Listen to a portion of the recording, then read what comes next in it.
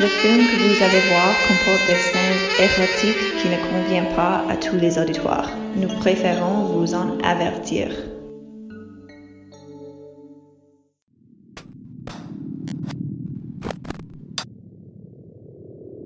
Boldly Boinking Log. Stardate 427691137.4832336654.117869. We have deviated from our current course of programming to dock with the outpost Erotica.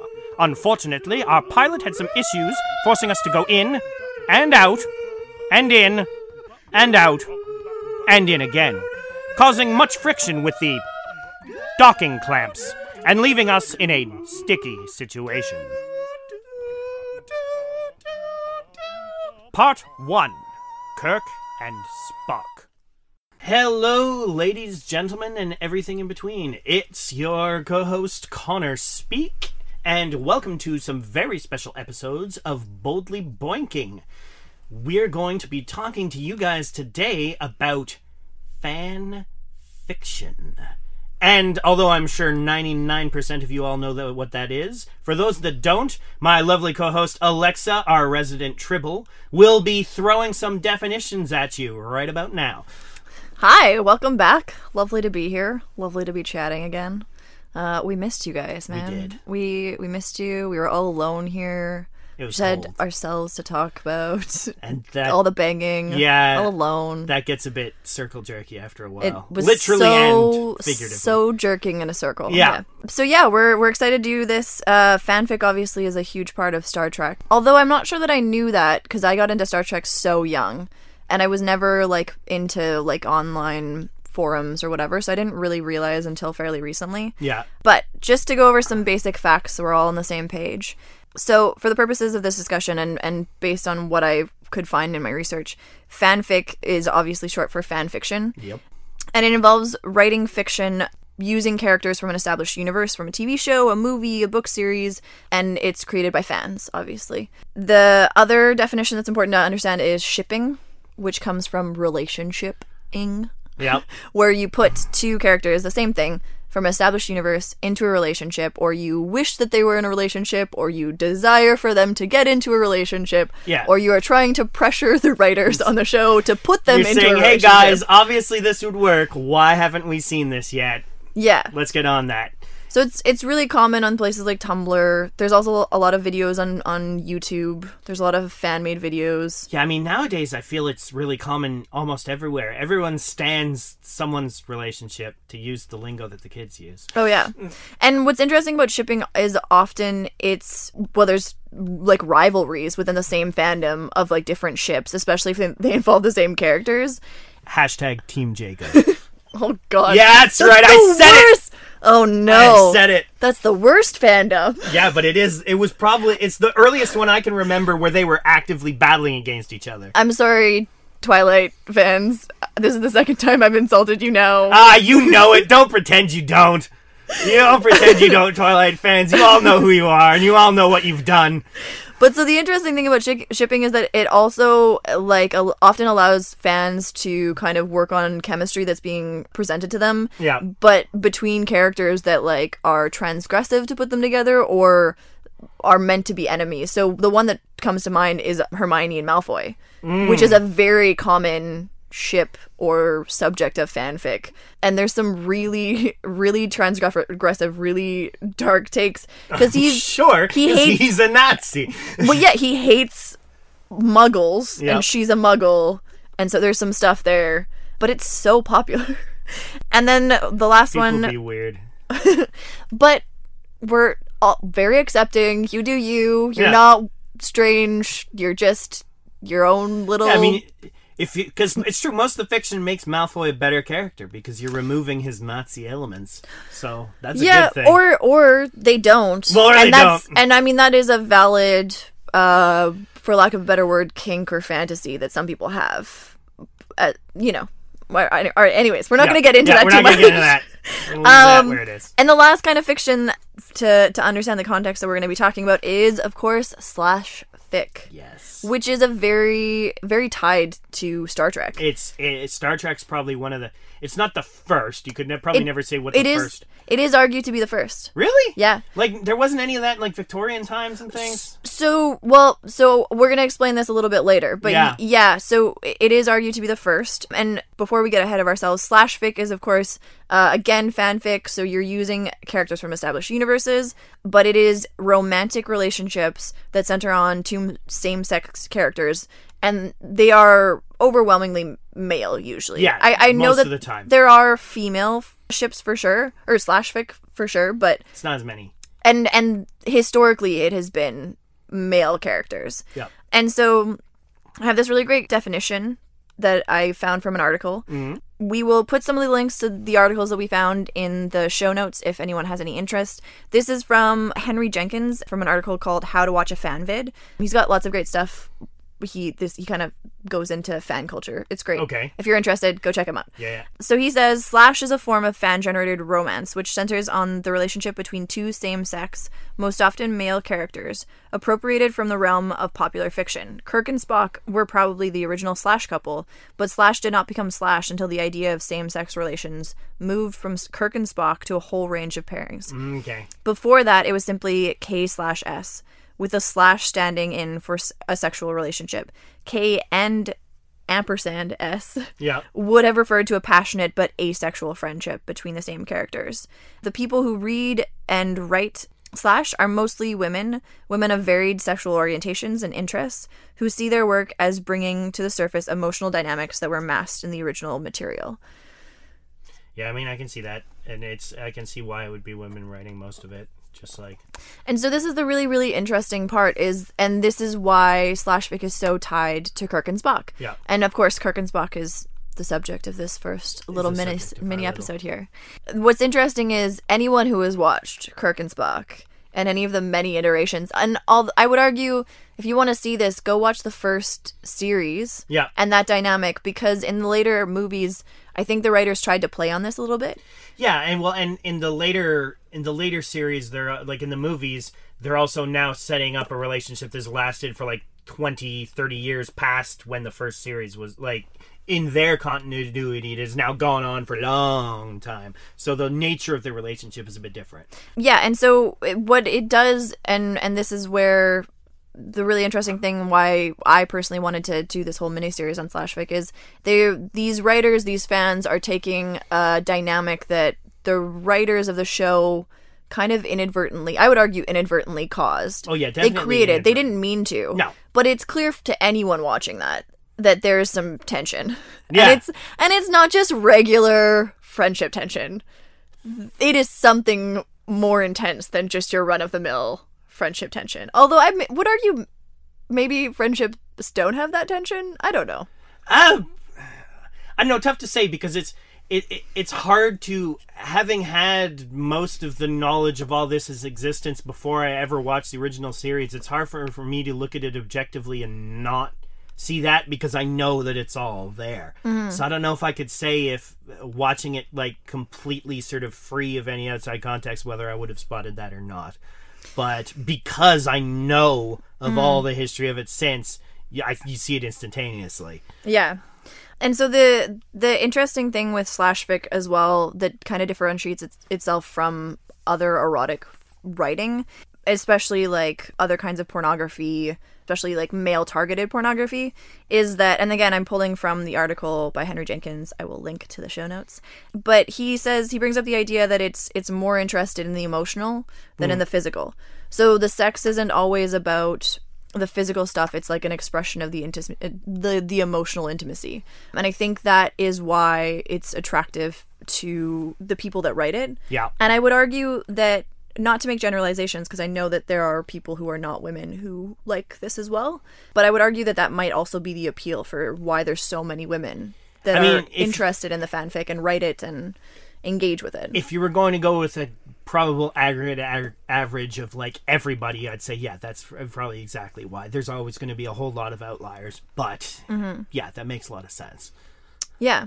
The whole idea of /fic actually comes from Kirk and Spock, but it's always written K/S. And that slash was really important. I kind of touched on it before, but previously, when we would write stories, not we, because we were... That's the royal we. The royal we, the fandom, the fans.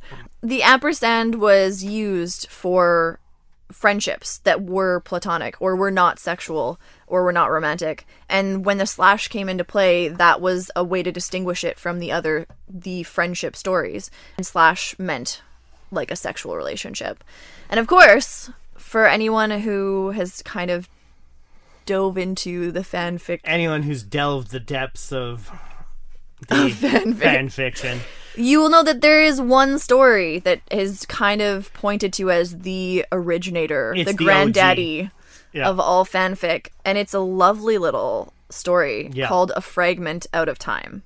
We, again, will link to that as well. We're going to read a little excerpt of it at the end of this episode. Yes, it's pretty awesome. Yeah. So when you read it, what were your takes on it? What stuck out to you? I mean, they write it very well. That's a really stupidly general thing to say, but what I mean by that is it's very easy to picture sort of the exact thing that's going on at the moment, despite the fact that they're not super into the physical descriptions of like all movements or things like that. You can still see sort of exactly what's going on because they're using inference of what's happening very, very, very well. Mm-hmm. And so the most interesting thing about this is what you just said, the inference. Yep.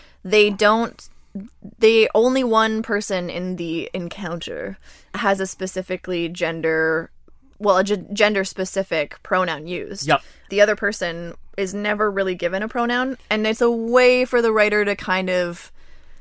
They can sneak around the fact that maybe it's a girl, maybe it's two people, maybe it's anything, but the way it's written, it is also very, very obvious exactly who they're talking about. Also, when it was published, there was a drawing at the top of the page, and it was Kirk and Spock. Of course. So it was very clear, but I mean, this was written in the 70s, and so there were legal ramifications that she was trying to avoid. Makes sense. The same thing that I think most people that create fan content, fan vids, fan fiction run into when you're using copyrighted names and characters. Yeah. And the 70s was a different time. Slightly. It was a different time. Slightly. Yeah. But so the interesting thing is that this wasn't an original idea. This was an idea that fans had been trading through letters and conversations and conferences ever since the original series ended in the 60s. But this was the one it was the first one published, and it kind of... It was the first one that sort of hit an audience outside of, like, a very, very particular group of fans and things who'd been sending this to each other. It wasn't so much about outside of that audience, because it was very much still within that audience, but it was the first published thing. Okay. So this thing that people had been talking about in private that had never been put out in public, it was put out in public, and it kind of, like, opened the door. And from that came... just the wealth of glorious fanfic that exists now. The avalanche of it. The frothing seas that are fan fiction. There's also I've got another quote. I'm just full of quotes today. Also, just to be clear, I'm always full of quotes. That is true. You guys don't know, but I just hold them in better. Today I'm just letting everything hang out. Alexa's having a bit of a release today. I mean, we all need a little release every now and then. So this is a quote from the adaptation of the movie Star Trek: The Motion Picture that Gene Roddenberry wrote, and this is Admiral Kirk thinking to himself. So it's Roddenberry direct. It's Roddenberry writing what Kirk is thinking. Okay, cool. Yes. So it's him doing it direct. He says, "I was never aware of this lovers rumor, although I have been told that Spock encountered it several times. Apparently, he had always dismissed it with his characteristic lifting of his right eyebrow, which usually connoted some combination of surprise, disbelief, and or annoyance. As for myself, I have always found my best gratification in that creature called woman." In that creature called woman. Also, I would not like to be thought of as being so foolish that I would select a love partner who came into sexual heat only once every 7 years. Okay, that's a good point. Which I love that he went from, like, I'm into ladies, but also, why would I only want to bang once every 7 years? Doesn't matter who it is. Yeah. So you can see that, like, by this time, Gene Roddenberry, who arguably I don't think wrote these characters to have this sexual tension, was clearly aware. Yeah, someone had told him. But I love the little thing at the end, because it feels at the start like he's just going to be like, he's only into ladies, but then he throws in this lovely thing that's kind of like a wink. A way out. Like, it's not just because it's like, oh, no homo, Gene. It's also more like, yeah, but, maybe it's just because that wouldn't be fun anyways. Kirk's a fun-loving guy. He can't wait 7 years. To be fair, that fits with Kirk's character. Yes, absolutely. If Kirk and Spock were going to have a relationship, it would have to be an open relationship. Yeah, there's no way Kirk would sit around and then once every 7 years. No, absolutely not. He'd go bananas. This might ruin my credit as, like, a Star Trek fan, but do Vulcans not have sex anytime outside of Ponfar? It's only in Ponfar. Bit ambiguous, but certainly with each other, no. Now, they never really address the fact that what about all these interspecies things like, Spock's mother and things like that. Yeah. They never really say that, but certainly the only time you ever see them exhibit any interest in it is during Ponfar. I think there might be something with Enterprise because they have the sexy Vulcan, and they probably didn't want to just not use the sexy Vulcan the whole time, but I don't know what the specifics of those stories would happen to be. But I think... maybe Spock and Kirk's love would be so true that Spock would bang more than once every 7 years. Okay, so here we go. I'm sure from Spock's logical perspective, maybe he's not feeling it at the time. He would probably understand Kirk's character enough to realize that he'd still probably have to, engage Eve a couple of times, even if he wasn't necessarily in Ponfar. And from a logical point of view, that would make perfect sense. Yeah. Or... open relationship. Yeah, that too. That would also be a logical thing. Yeah. So he'd be with it either way. If there was ever a candidate for polyamory, it's Kirk. Yeah. But also Spock, because he'd understand. Oh, for sure. Like, yeah, that makes sense. Yeah. But I just mean like... Oh, yeah, if there's anyone who's going to be like, no, this needs to happen, it's going to be Kirk. Actually, I could see them having a very healthy, fulfilling relationship if it was that dynamic. Yeah. And I feel like Spock wouldn't get jealous. No, he wouldn't. Yeah. I mean, there you go. Another lovely relationship that comes to you from fanfic. There we go. This is the beauty, folks. Another way. This is the beauty, folks. All right, so to end off this little episode in our miniseries for you, we are going to read a little excerpt from that infamous story. Yep. I'm going to hand it over to Connor Speaks here, and thanks for tuning in, folks. Thanks, guys. Get yourselves ready. All right. Shut up. Were by no means setting a precedent. He was quiet, and not merely because he was used to obeying that voice implicitly. He was being peeled, slowly, like a delicate fruit, in time to some far-off pagan rhythm, and he found his logical mind was swathed in a white mist of sensual well-being. Gentle hands spread worm oil slowly, in ever-widening circles over his chest. Tantalizingly, teasing fingers ran over each nipple, flicking the tip lightly. A slow, deliberate tongue reached out to each erect button. He shivered, then squirmed, surprising himself. A sleek, well-oiled torso slid over his chest down to his navel. Tiny shivers accompanied the soft nips at his abdomen. Warm oil was dribbling over lower areas, then a ravaging finger made him glisten. Even his thighs were being massaged. The pressure was delicious. Well-skilled hands made long, swooping strokes from his knee up the inside of his leg to the upper thighs. Now, he could not prevent this any more than he could stop a solar eclipse, even if he's really desired to. It had been building all these years. No one set of circumstances was the cause. Now, it seemed it had been inevitable from the outset. And then you guys will have to read the rest.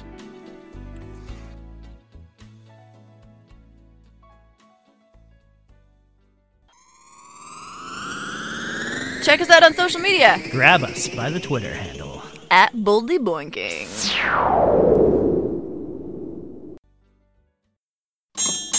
Wrestling fans? Do you ever invite friends over who aren't wrestling fans and make them watch wrestling anyway? So do I, but I turned it into a podcast. On the Smark and Friends podcast, I welcome Montreal artists to watch some wrestling with me.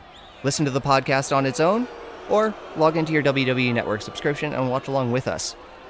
Smark and Friends on Two Finger Guns Club. This has been a Two Finger Guns Club production. Pew pew!